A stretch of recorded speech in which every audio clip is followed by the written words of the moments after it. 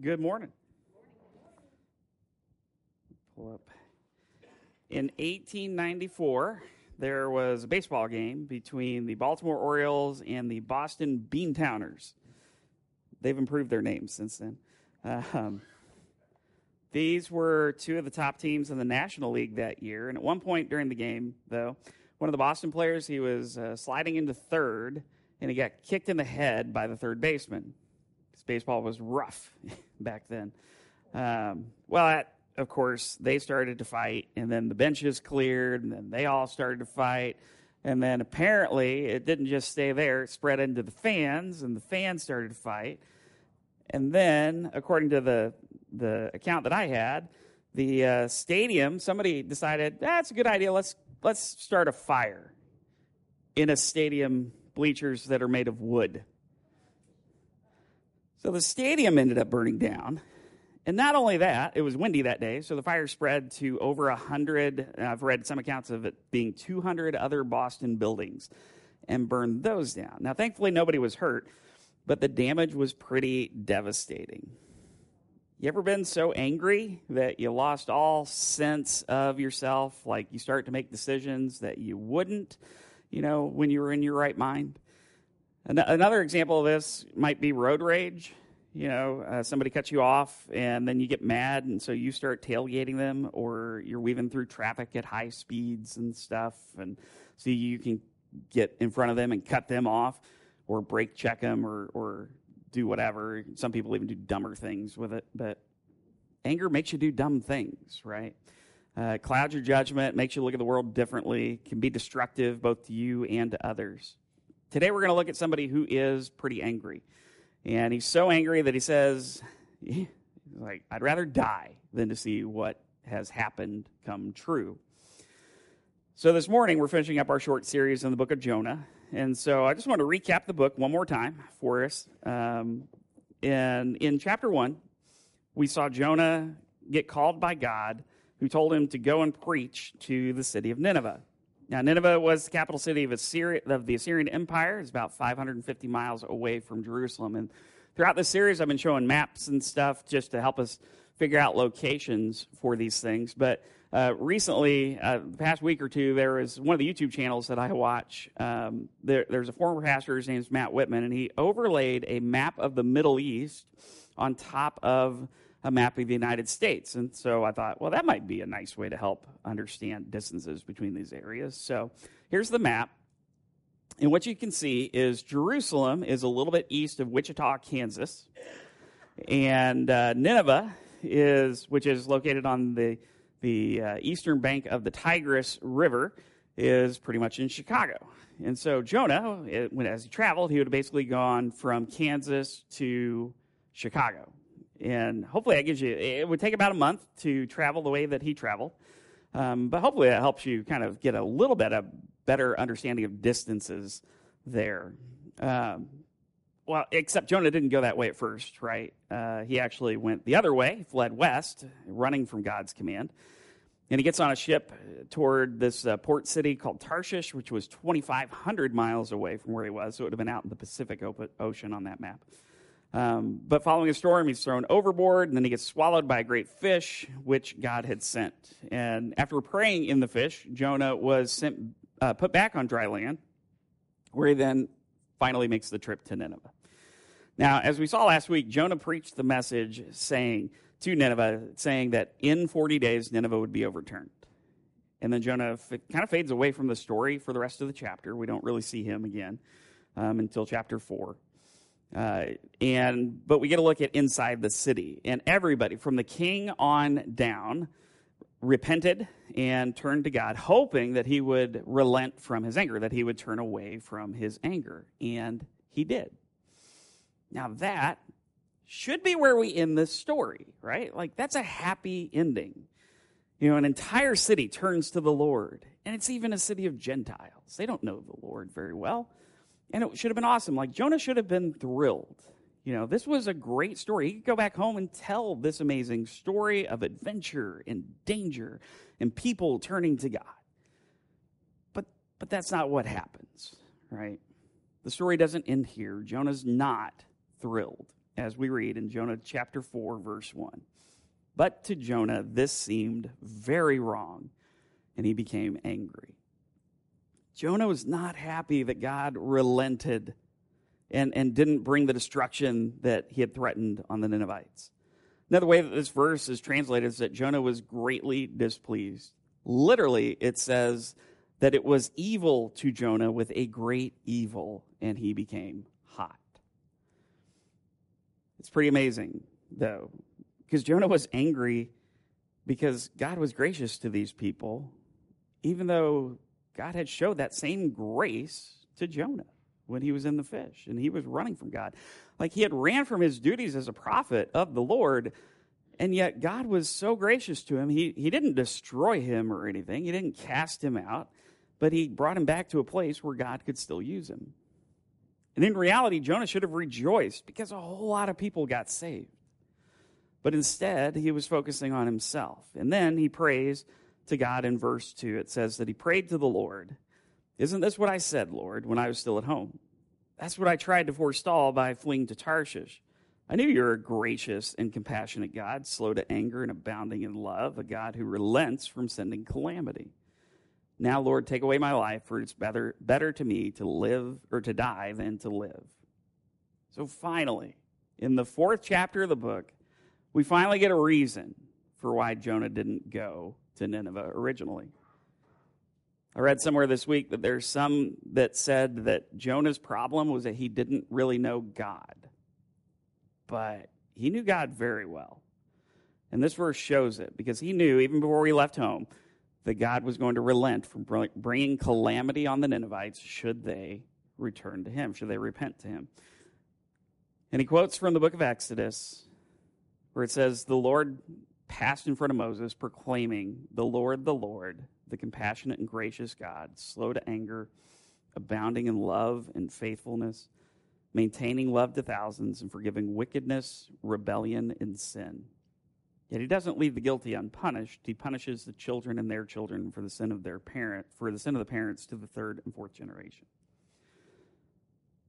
This quote from Exodus, it is the most quoted scripture in the Bible. So it is the one that the Bible quotes the most, because it is who God is. That's why it's so important. It's who God says he is. Moses was getting the second stone tablets from the 10 Commandments after destroying the first set when he came down and found the Israelites worshiping the golden calf. And he had asked the Lord to show his glory to him. And the Lord granted that. And as he came down, that's what he said, that he is compassionate and gracious, slow to anger, he abounds in love, he maintains love to thousands, and forgives wickedness, rebellion, and sin. And that's what Jonah's mad about. And honestly, I kind of get it.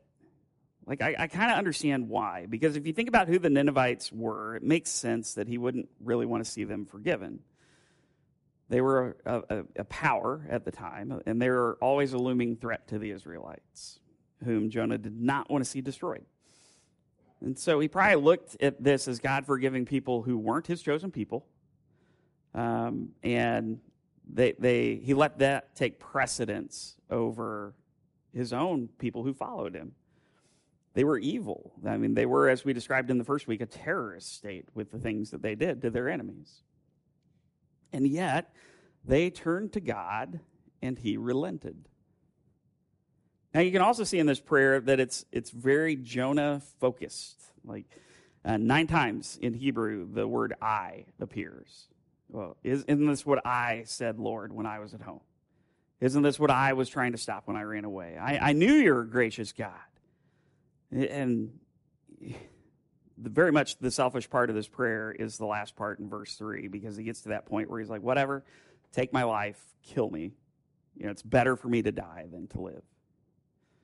Now, there's a few times that we see prophets ask for their lives to be taken in Scripture. Elijah was one. After he fled from Ahab and Jezebel in 1 Kings 19, he prayed for the Lord to take his life.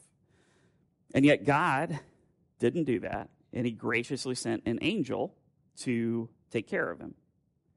Moses, in Numbers 11, after God sent manna and quail, but the Israelites angered the Lord because they complained pretty much whenever they left Egypt.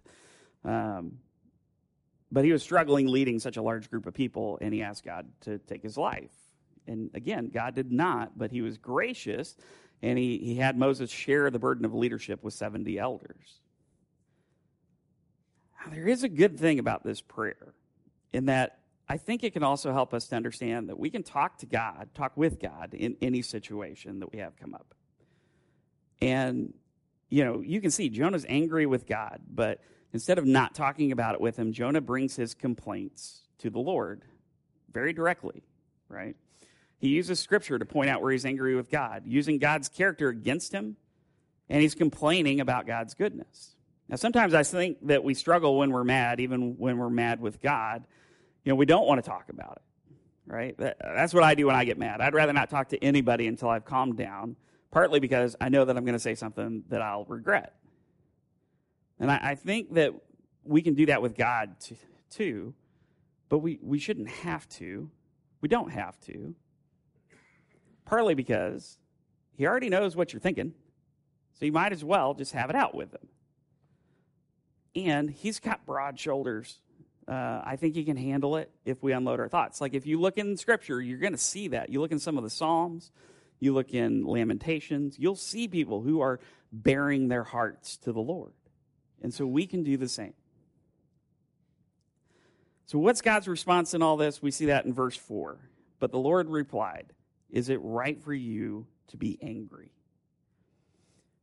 When you're having some irrational anger, the last thing you really want is somebody to come along and say something rational, right? Like, I know when I've gotten angry playing golf after hitting what I think is a bad shot, somebody will come along and say, "Well, Nick, it really wasn't that bad of a shot. You're just in the rough or anything." And I'm just like, no, I don't want to hear that right now. I want to be mad. Let me be mad. Now, side note, I've gotten a lot better about that this year, so I am not near as angry this year. There are people who have played with me who can attest to that. But Jonah is so mad. He's irrationally mad, really. And he just told God that he wants to die, and that it would be better for him to die instead of to live. And God comes in, and he just asks one simple question. Is it right for you to be angry? Can you see the tenderness in that response? Like, he could have come at him, right? Like, look, I just saved you, from being an idiot. I saved you from a fish, or I saved you with a fish, and then from a fish, because I had it vomit you up onto the shore. Have a little bit of compassion for these people. But he doesn't ask any of that. He just says, is it right for you to be angry in this spot here? And it's kind of a rhetorical question.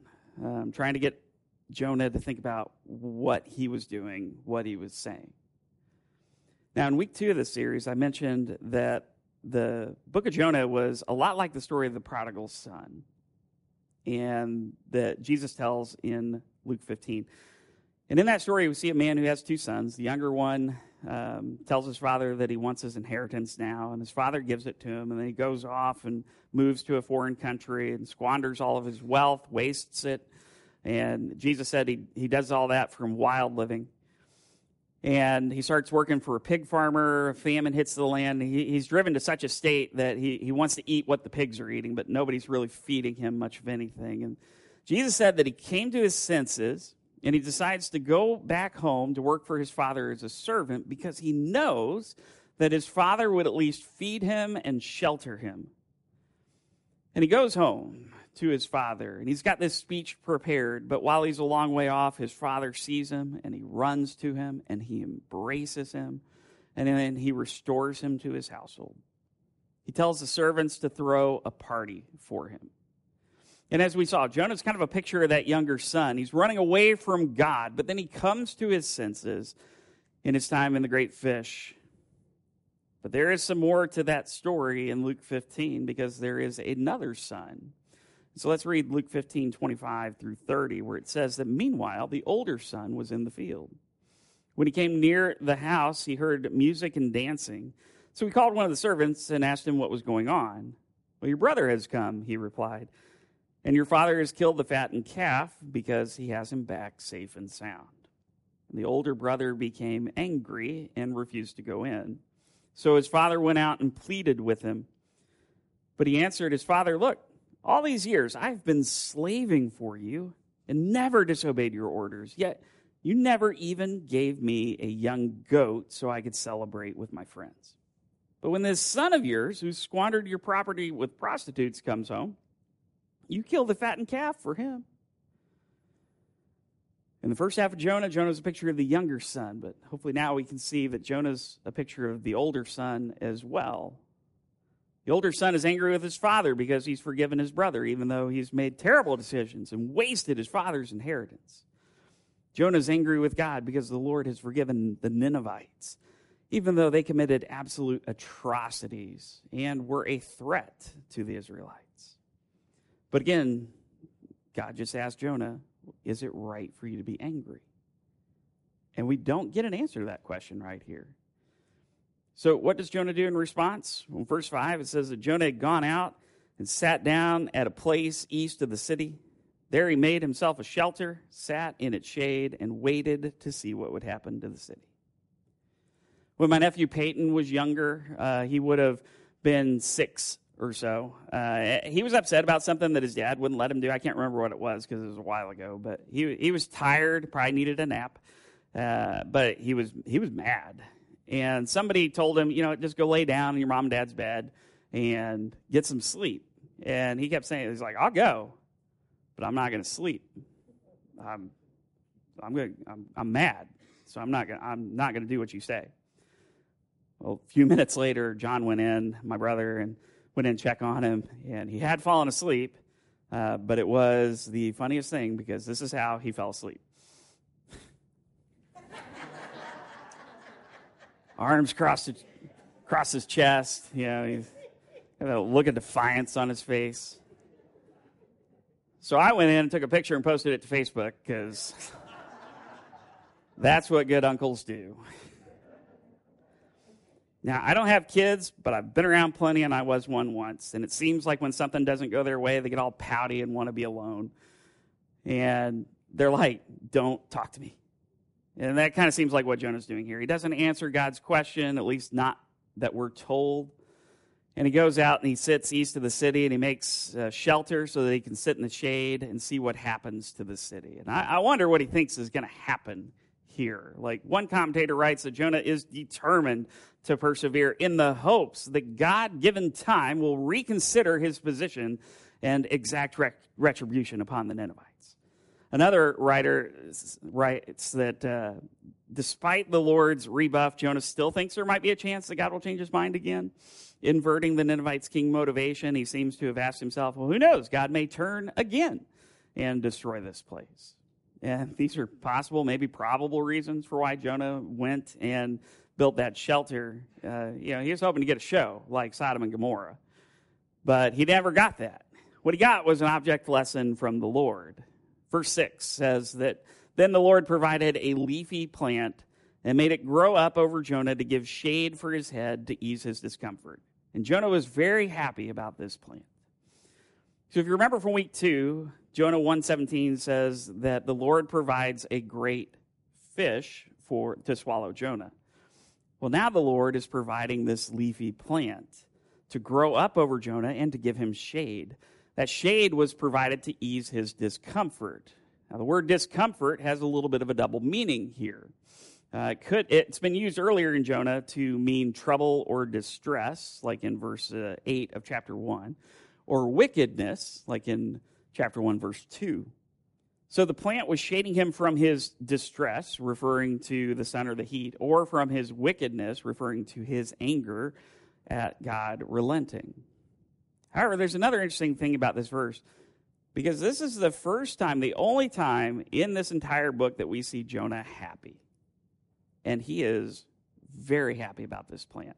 Like literally it says that Jonah was glad with a great gladness. So it's not just very happy, like super happy that he's got this plant and this shade.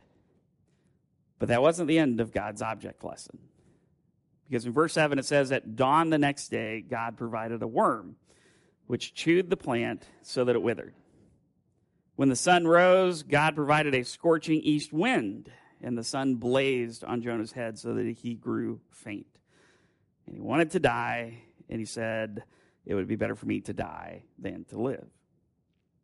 So God provides a second animal in this book. The first time it was the fish. This time it's the worm. The worm's job was to chew at the plant, and it pretty much immediately withered. Now, people have tried to look for natural explanations of how this could happen so quickly, but again, God provided it, so, there may not be a good natural explanation for it. God wanted it to work, and that's how it was going to go. So the plant withers, and then the sun comes up. Now, I read that the average daily temperature in Mesopotamia was 110 degrees. Now, one summer on a previous job, I traveled to Phoenix, Arizona to do some training. I'd never been to Phoenix before. It was June, about this time, because it was after the race that I went. And it was hot. Like, it was weird, for one, because there's no grass in Phoenix, in a lot of places. Like, people have rocks for yards. I was like, that doesn't make sense to me. And the temperature in the daytime was about 113 degrees on average. And it would go up to like 120. That's hot. But you know what they say out in Phoenix and in the dumb weather? Yeah, it's a dry heat. It's like, oh, I would hate to live where you live, where it's got, it's 80 degrees, but it's humid or whatever. I was like, whatever, 113 degrees is still hot. Like surface of the sun level hot. Why would anybody live there? That doesn't make sense. I was so thankful my PT Cruiser rental car had air conditioning that may have got cold by the time I got back to my hotel. I walked out of the building my last day of training, and it had gotten dark because we had to get a lot done, so we were there until dark. And I was like, oh, it's a desert. They always say it's cold in the dark. No, it's still hot. Oh, I hated it. Beautiful city. Hated it. 110 degrees by itself would be pretty hot. But then God didn't just leave it at that. He provides this scorching east wind. Now, this is not a wind that would be a cooling breeze on a hot day. This is what people would call, they call it a sirocco. One writer describes it like this. It says, when this wind is experienced in the Near East, the temperature rises dramatically, the humidity drops quickly. It's a constant and extremely hot wind that contains fine particles of dust. It contains constant hot air, so full of positive ions that it affects the levels of serotonin and other brain neurotransmitters, causing exhaustion, depression, feelings of unreality, and occasionally bizarre behavior. That's what Jonah's experiencing here. And after experiencing all this, Jonah is, again, like, all right, kill me now. Get me out of this. That happiness that the plant had given him, that's as dead and gone as the plant is. And when we come to the conclusion, though, to this great book at this point. The last few verses, it's a conversation between God and Jonah. Jonah 4:9, it says, but God said to Jonah, is it right for you to be angry about the plant? It is, he said, and I'm so angry I wish I were dead. So again, God asked Jonah if it's right for him to be angry. This time he asks about the plant. Now, remember, Jonah didn't answer that before, but now he does because he loved that plant. He's like, yeah, so angry I wish I were dead. As one commentator suggests, Jonah believes passionately that the Lord got things the wrong way around. He said, toward the Ninevites, he should have shown the firm hand of justice. After all, they deserved it.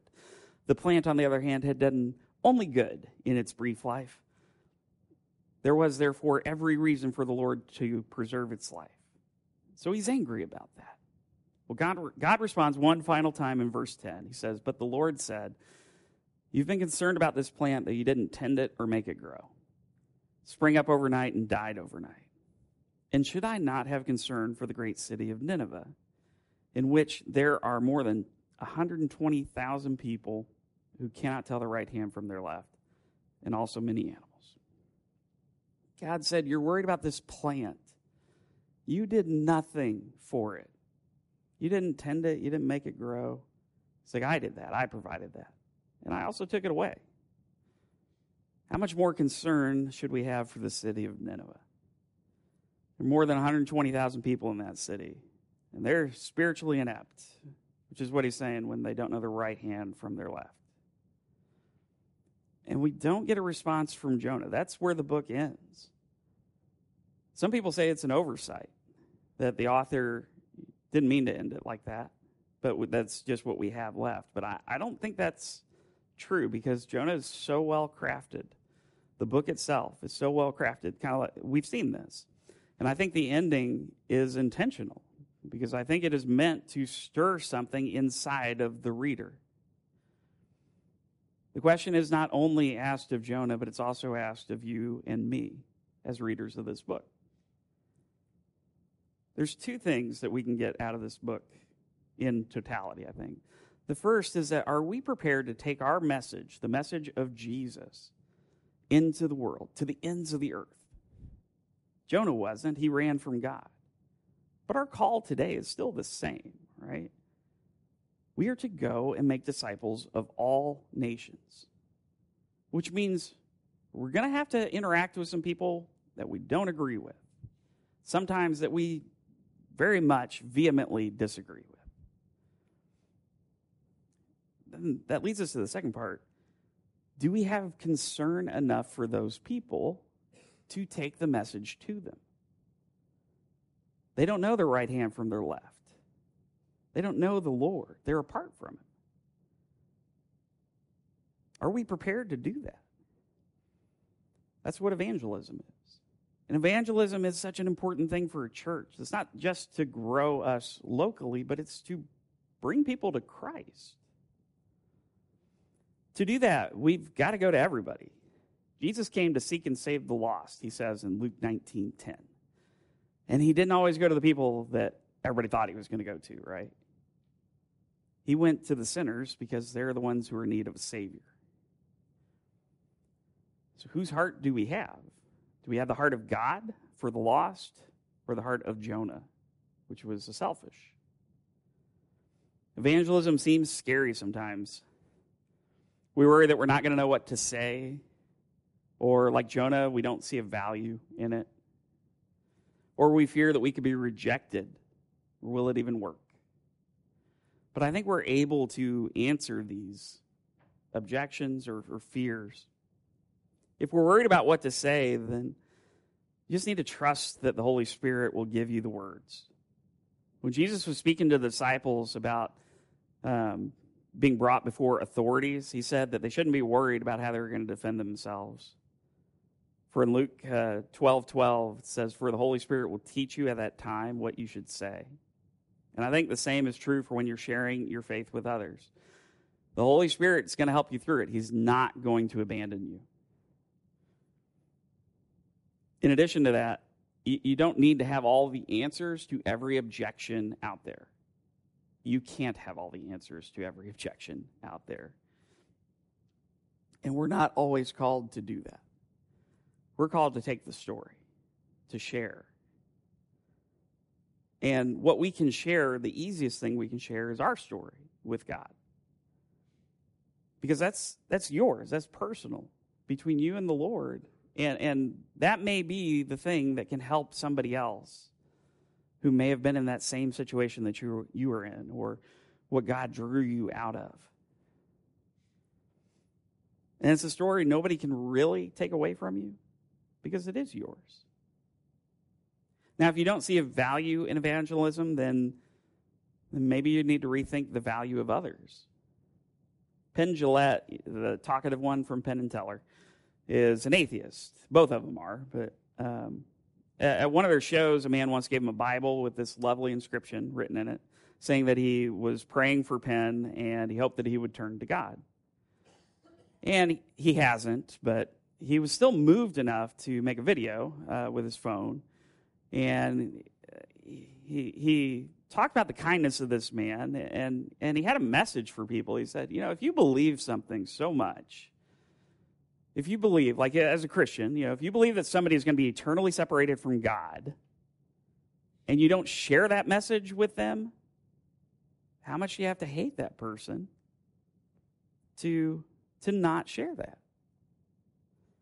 If we follow Jesus, we believe that all lives have value, right? Because we're all created in God's image. And we don't want to see anybody be separated from God, right? And so we want to share the message with them. The last thing is, if you're afraid of rejection, remember, it's not your job to change somebody's heart. You may be very talented. You may have all the right words. You're not God. Thank God we're not God. God is the one who changes people. He's the one who forgives them. He's the one who died for them. The pressure is off for you. You can share Christ with others. You can pray for them. You can hope that they make the decision to follow Jesus. But you can't force it on them.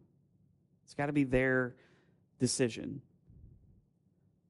But we present it and we let God work. And we may just be one small part of that too. Paul talks about that where, somebody may plant a seed, somebody else comes and waters the seed, somebody else comes and harvests it. That we may be the planters of that seed, we may be the waterers, we may be the ones who get to harvest and baptize and do all the cool stuff. But God's the one who grows the plant, right? Like, it's not us. And so we let God work. But we keep planting the seed. There's the parable of the sower, right? You sow the seed. Doesn't matter what the ground is. You're going to sow the seed. And then God's going to work. I think this has been a great book. I think this has been a lovely series that we've been going through the last 4 weeks. I love going through books of the Bible, and so that's kind of what we're going to do. But it's so much deeper than what we think about when we say Jonah, because it's way more than a fish, right?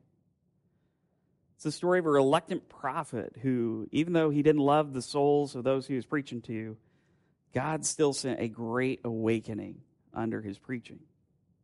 And we live in a time where there needs to be a great awakening for the Lord. And we as a people, as a church, we can be a shining city on a hill, inviting people to be something greater. Just inviting people to something greater. Something that is found only in Jesus Christ, the Son of God. So I'll conclude this series with the most important thing that reluctant prophet said in his prayer from the fish. He said, salvation comes from the Lord. That's the message that we take. Jonah preached, 8 words, and a whole city was changed. We can preach a very simple message. Salvation comes from the Lord through Jesus Christ, who died on a cross for you and me. That's what we take. If you're here today and you've not yet followed that message, then that invitation that Jesus says to follow him, then I pray that you would. I absolutely pray that you would. And if you're here today, most of us who have already accepted that call, let's go share it with somebody else. Let's share it with everybody that we know needs Jesus, because we love them, because they need it. And because, like he says, salvation comes from the Lord. We know the story, and we can live that story well and just show others what it's done in our lives. Amen? I hope you've enjoyed going through Jonah. I have. Next week we have our graduation Sunday where we celebrate our graduates. So if you have a graduate from high school or college, let us know. Send us pictures, all that stuff. We like to embarrass them as much as we can. But we'll get them up here. We pray over them. And we're going to talk about the Great Commission with that as well. The week after that, we're going to start a new series. We're going to be in the Psalms, do a summer in the Psalms. And we'll just take a psalm a week for, I think, 12 weeks during that. We have one special guest speaker coming in June as well, which we'll talk about here in a couple weeks. But just to give you an idea of what's coming and what you can prepare for. We're going to start in Psalm 1, so you can start reading Psalm 1. So there you go. Would you pray with me as we close out? Heavenly Father, Lord, thank you so much for this book that you have given us in Jonah. The story of that reluctant prophet who he didn't want to follow your instruction, Lord. And yet you were still able to use him. He had that change of heart, but he still struggled with a total change of heart. I pray, Lord, that all of us would not struggle like Jonah. That we would just take your word, take your message to the world. We, here at Maple Grove, we can be a beacon of truth and a beacon of light for you, Lord, here in Monroe County and Morgan County. And I pray that you would just start something here with this message, Lord, that we are not afraid to take your word out, that we are not afraid to take your message out. That message of salvation comes only from you. Father, we take the time now to remember the sacrifice that was made so that we are able to do all of these things. The sacrifice of your Son, Jesus, on the cross, where he took our sins and nailed them to that cross. So, Father, we take the bread representing his broken body. We take the juice representing his blood. And we remember the sacrifice that was made. Lord, thank you for that sacrifice. Because without it, we wouldn't be here worshiping you today. It's in Jesus' name that I pray. Amen.